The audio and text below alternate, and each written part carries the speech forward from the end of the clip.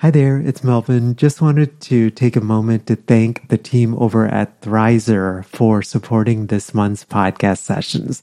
Thrizer is a payment platform that you have to check out if you are a private paid therapist and accepting out-of-network benefits. It basically helps clients save on therapy up front. Thrizer can help verify a client's out-of-network benefit ahead of the first session so that they get transparency up front on what their out-of-pocket costs will be.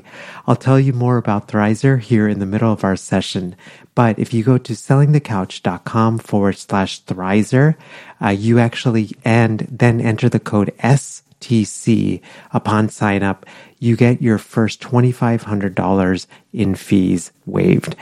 Again, that's over at sellingthecouch.com/Thrizer, and be sure to enter the promo code STC. So we'll jump right into today's podcast session. Hello. Welcome to session 194 of Selling the Couch. Hope you're having an awesome start to your day. We are surviving and enjoying spring weather. I am continuing to navigate the world of being a business owner and being a parent.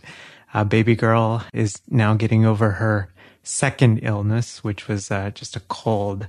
The first illness was quite brutal. I think she had a 104 fever and a trip to urgent care and all of that stuff. But thankfully, we're all doing much better. And it's amazing how parenthood changes you as a business owner. And I'm very grateful for it because I think it's taught me in terms of what's important in life and what to prioritize and all of those different things. I hope you're doing well today. Today's podcast session I called it Building a Practice Treating Self-Harm in Teens. And my guest is Bess Child. Bess is a LICSW in Massachusetts, in Northborough, Massachusetts.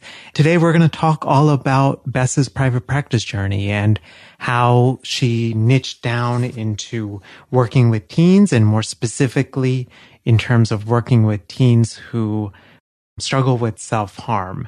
And we're going to go into some of the mistakes that she made in terms of marketing her practice, building it, growing it, where she focuses her energy in terms of referrals, and then some of the out-of-box methods and things that she's done in order to market her services, which I think you'll be a little bit surprised by. Today's podcast is supported by Turning Point HQ. This is a brand new sponsor on the STC podcast, but I call him Dave. Dave and I have gotten to know each other over the past 2 years. He was a previous STC podcast guest. And honestly, Dave is one of the most kind and generous and helpful people that I know. And with sponsors, you guys know I'm super discretionary in terms of who I share the STC audience with. And Dave, when we talked about sponsorship, he was one of those people I had zero doubt. And so Dave is a financial planner specifically for therapists. And his whole mission is to transform your relationship with money. I know for many of us, money is something and the money stories that we have often been told, it impacts a lot of how we do business. It impacts how we approach things like retirement and investing and all of those things. And Dave understands that, and he comes from just a very heart-centered place to help us build out an investment in a retirement portfolio. Dave actually has this really cool guide. It's absolutely free to download, and it's called The 7 Money Mistakes That Hold Therapists Back. You can find it over at sellingthecouch.com/Turning Point HQ. And that guide has a lot of the things that can hold a lot of therapists back. And actually, if you go through that link as well, you get $200 off any service that Dave provides.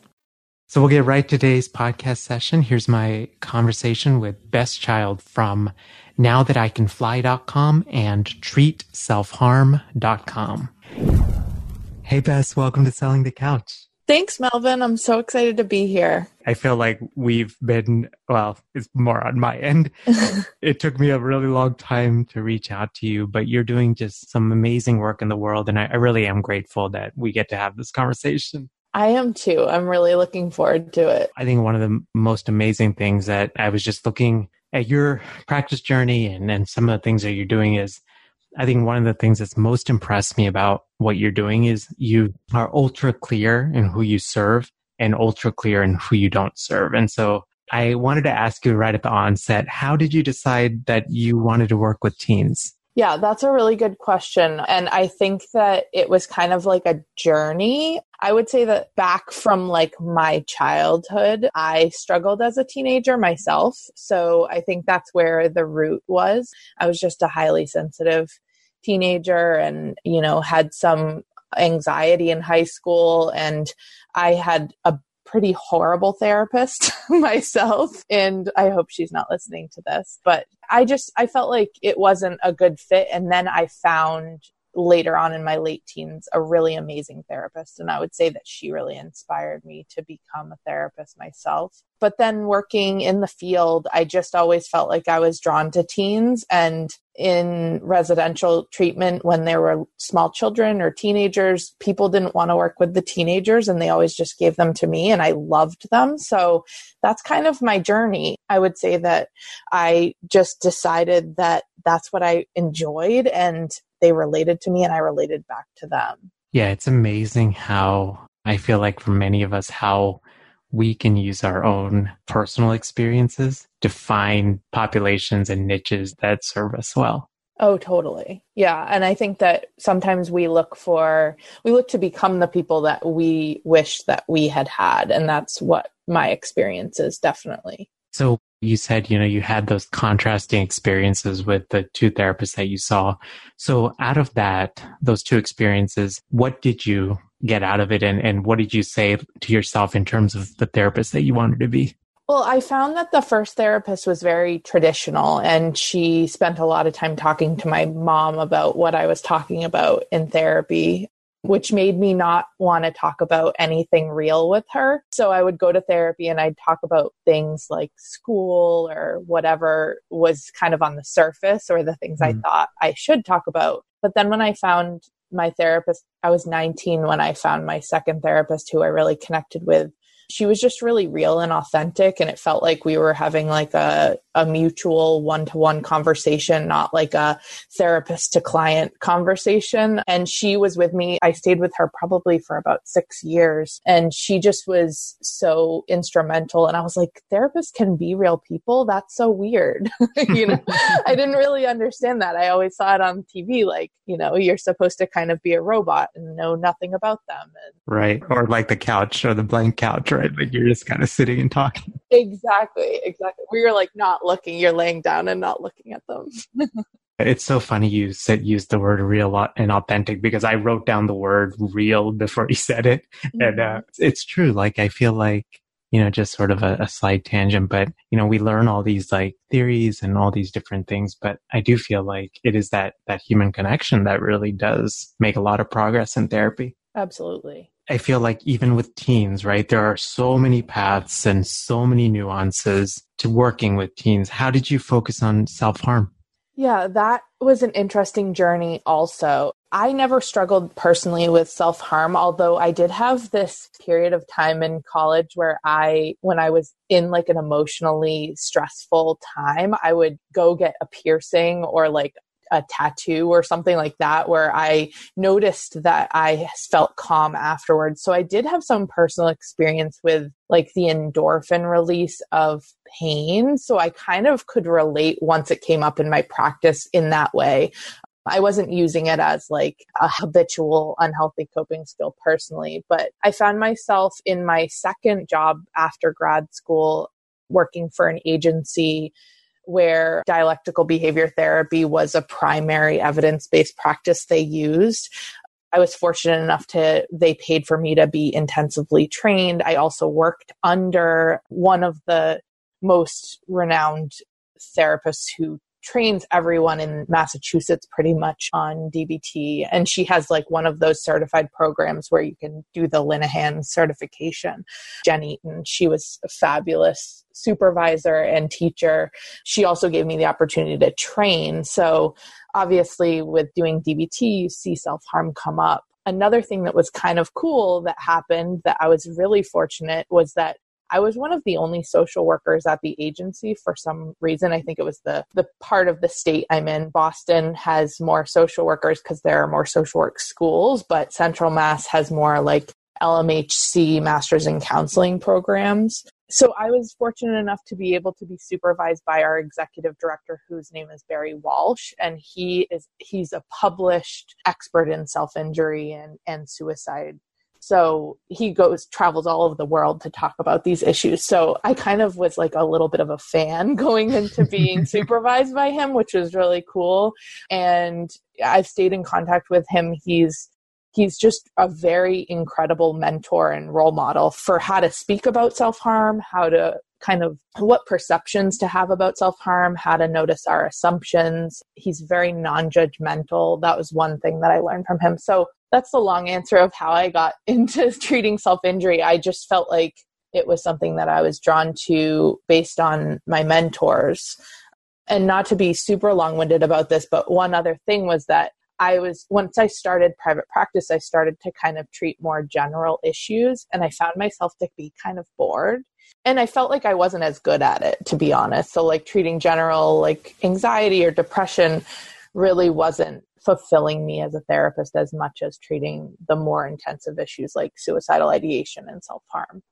Was it, again, I don't mean to like make this personal, but like, so up until this time, you had all the structure, right? You had a supervisor, you had amazing mentors. It sounds like you were sort of in the confines of an agency. But as you went into private practice, right, you're kind of flying solo and focusing on self-harm. Like, was that hard? Like, it's almost like you're the starting point and the ending point in terms of if crisis comes up, like stuff like that, you know? Yeah, so I dipped my toe into private practice while I was still at that agency. I actually joined a group practice, and the group practice was headed by someone who was trained in DBT as well. We also had a consultation team there with Jen Eaton, who was my supervisor before. So it was kind of like a nice, smooth transition. And then I started in individual, like my solo private practice. And I think at first I thought, because I was given the message along the way in grad school and mostly in grad school, to be honest, that I should fear any risk in private practice. Also, I felt like colleagues kind of passed that feeling along to me. And then I started to just question that.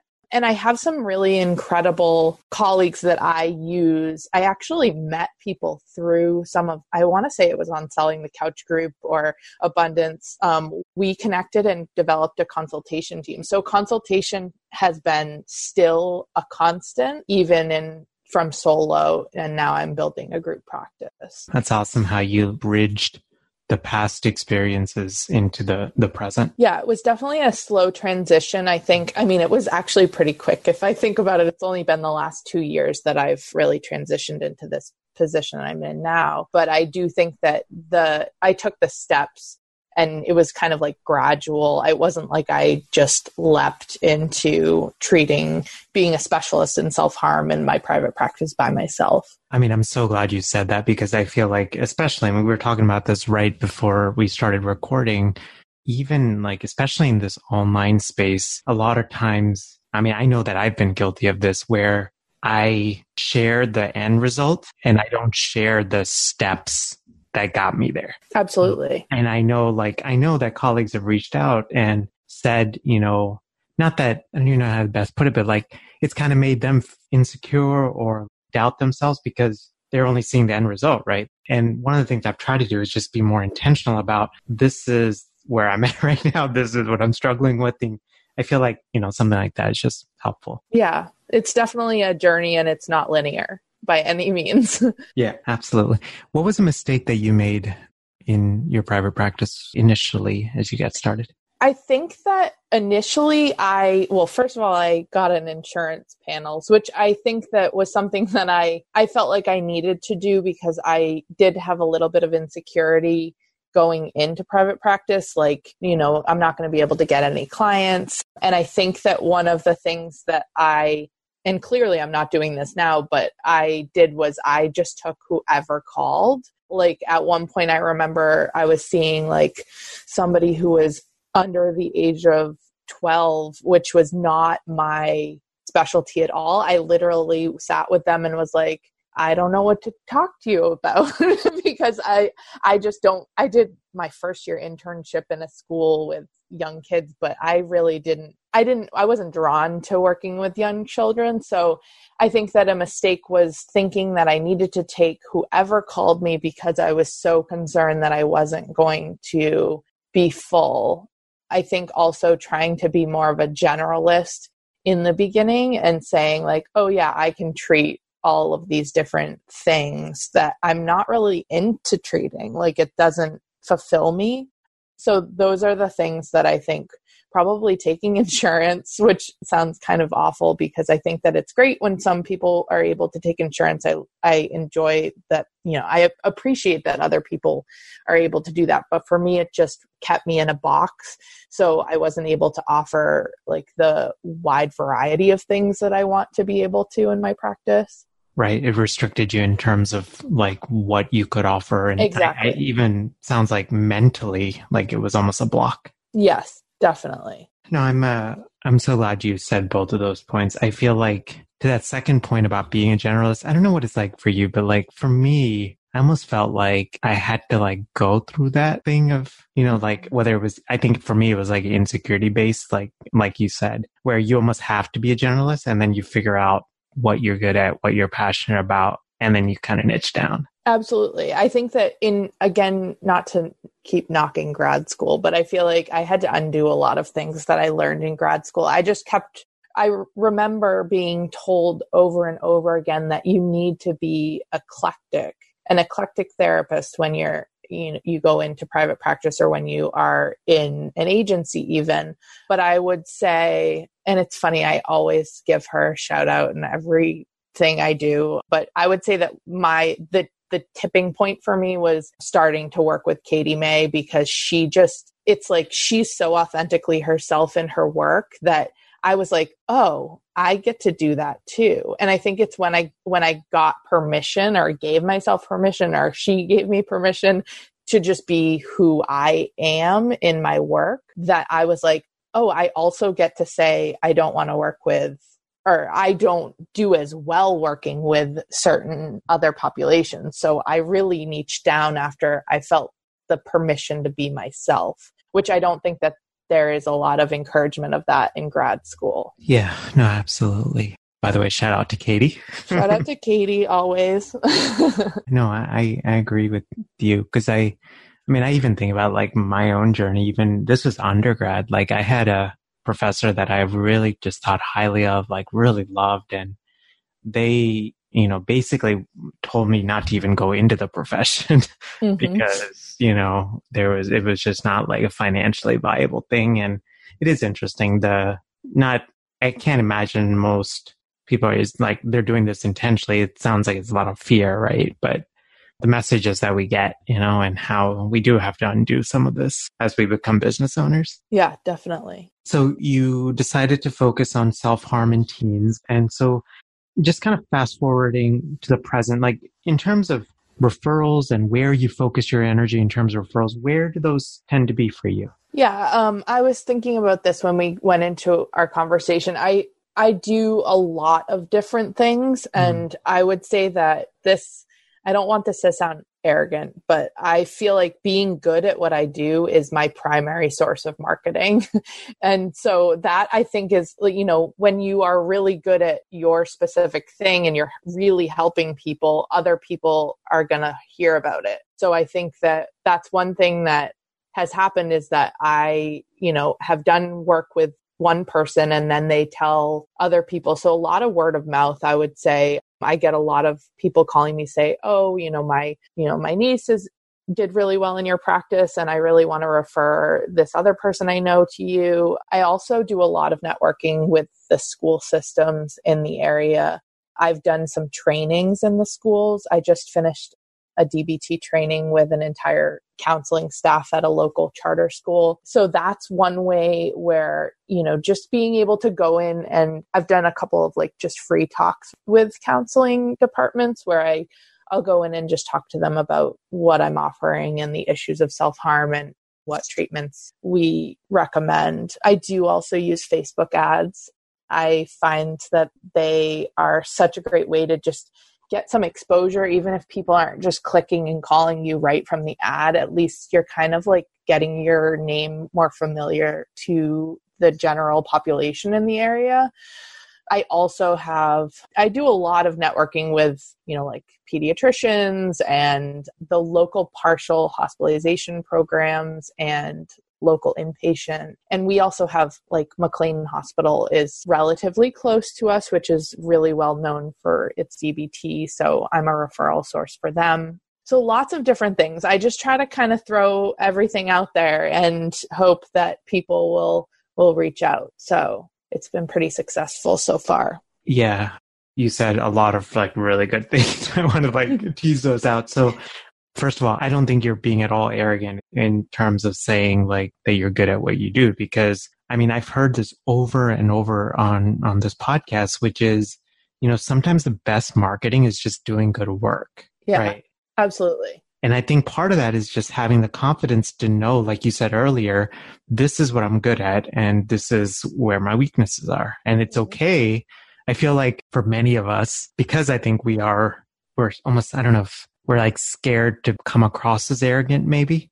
It's for many of us, I know for me, I struggle with this, which is to own that we're good at something and that we've accomplished something, I think that our society definitely puts that on us. And I hear that from I learned so much from the teens I work with. They say that their self-esteem is low because they feel like that's what they've been taught to kind of put out there. And I always bring up the scene from Mean Girls. I don't know if you've seen that movie. I have not. Oh, well, you need to, because there are lots of good clips there that you can use in therapy. But there's this one scene where the girls are, the mean girls are all looking in the mirror and they're talking about all the things that they hate about themselves. And then they look to Lindsay Lohan, who's playing this girl who's just moved from Africa.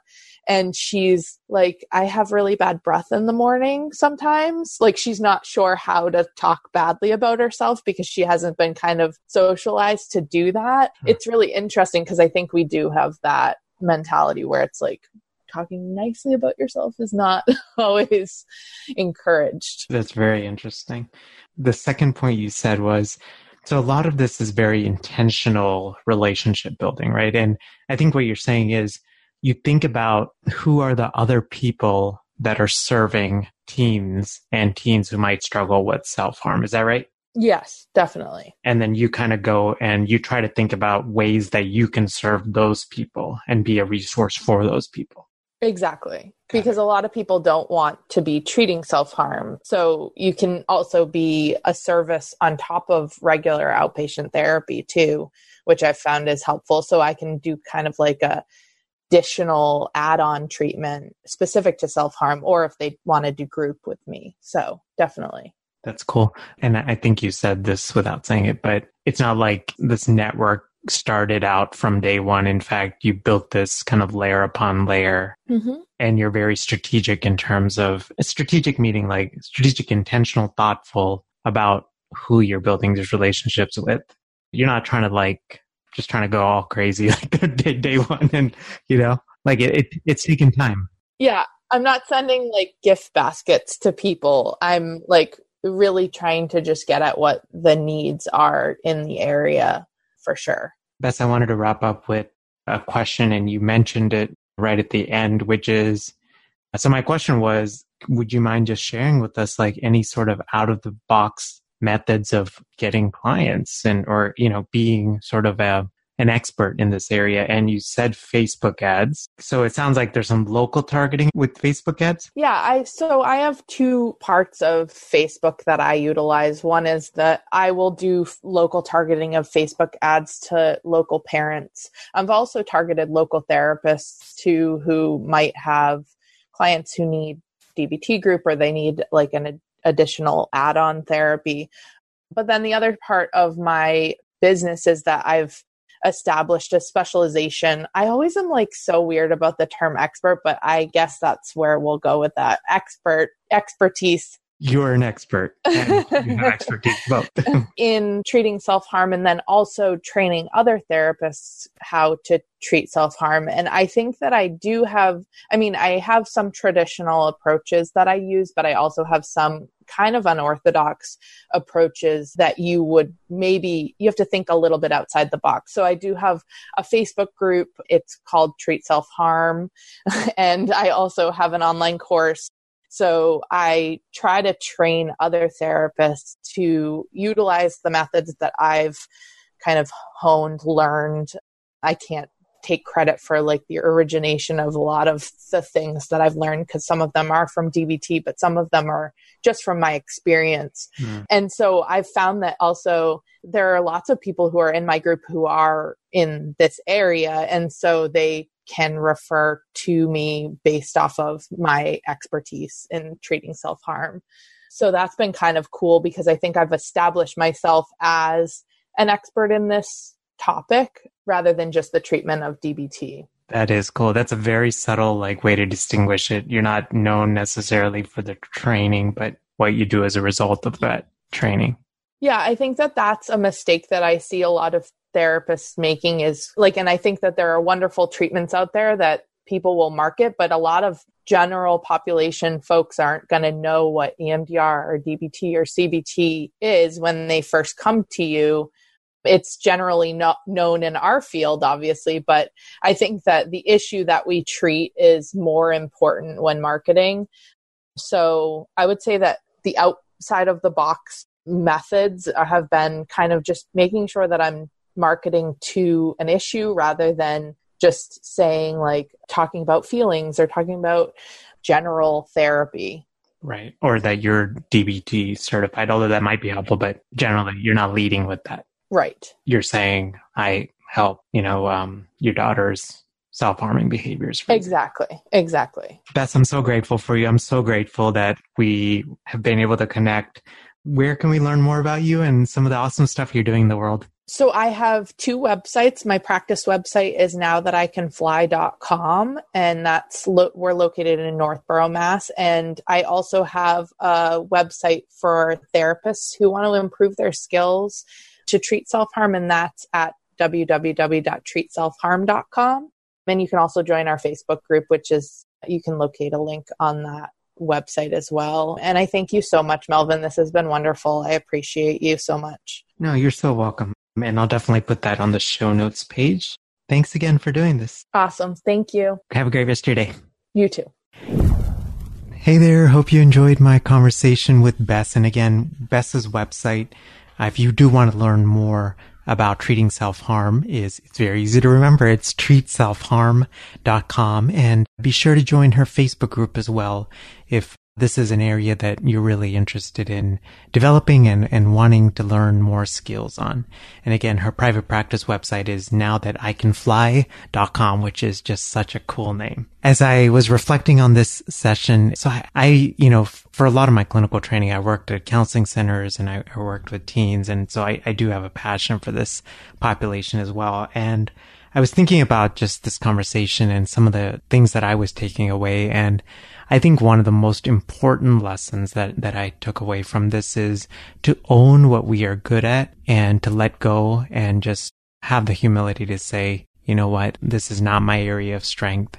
Because at least for me, and again, this is such a work in progress, because there's this part of me that always fights, and I struggle sometimes with competence and not feeling competent. And so the thought of saying that, this is not an area that I have expertise in, that's still sometimes hard for me. But what I've realized is when I can let go of that gives me more time and energy to focus on the things that I'm good at. So whether that's getting additional training, reading books, those kind of things. And so I hope that perspective is a little bit different. Kind of gives you some encouragement, especially if you're in a season where you're struggling to know that you're good at one thing, but you're struggling with this other element of, I don't want to be seen as not competent. The other thing that I took away is just being thoughtful and intentional about where to focus her marketing. And so Bess really thinks, first of all, she thinks and she gets trainings and she just does good work. She has consultations. And so the focus really is on good work.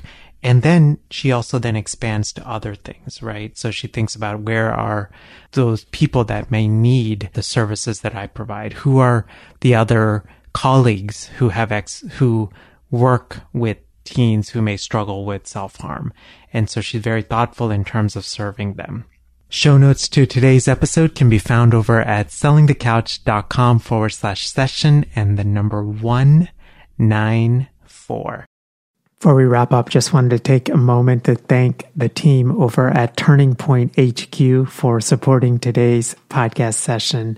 So Turning Point HQ is the result or is the brainchild of David Frank, who is a financial planner for therapists. And as I've mentioned before, Dave and I actually have gotten to be good friends, just an awesome person to work with. And one of the things that Dave will help us to do is create a holistic and an intentional retirement and an investing plan that supports you to lead a really awesome life. Because ultimately, I think for many of us, we invest, right, to create the life that we want. And it's to do it in an intentional way.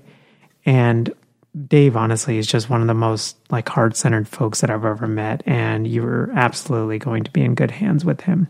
You can learn more about Turning Point HQ and the awesome services that they provide over at sellingthecouch.com/Turning Point HQ. And if you go through that link, Dave actually created this 7 financial mistakes that therapists make. It's a free downloadable, and you can download it right there. And then you also get $200 off any of the services that Dave provides. Be sure to mention that you heard it on STC. Have a great rest of your day, and I'll see you next time. Bye. Thanks for listening to the Selling the Couch podcast. For more great content and to stay up to date, visit www.sellingthecouch.com.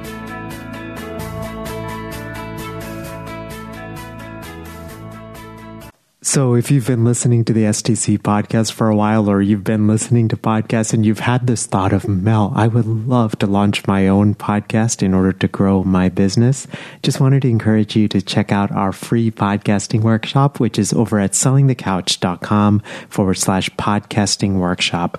You can basically sign up at a day and a time that works for you. It's 90 minutes. And when I do these workshops or when I record them, I truly believe in the quality teaching, so it's going to be well worth your time. We're going to go through gear recommendations and how to launch strategically and how to think about monetizing your podcast and how to line up your podcast with your existing offers and how to do it strategically and authentically and not salesy and slimy and all of those things. So again, the link is over at sellingthecouch.com/podcasting workshop.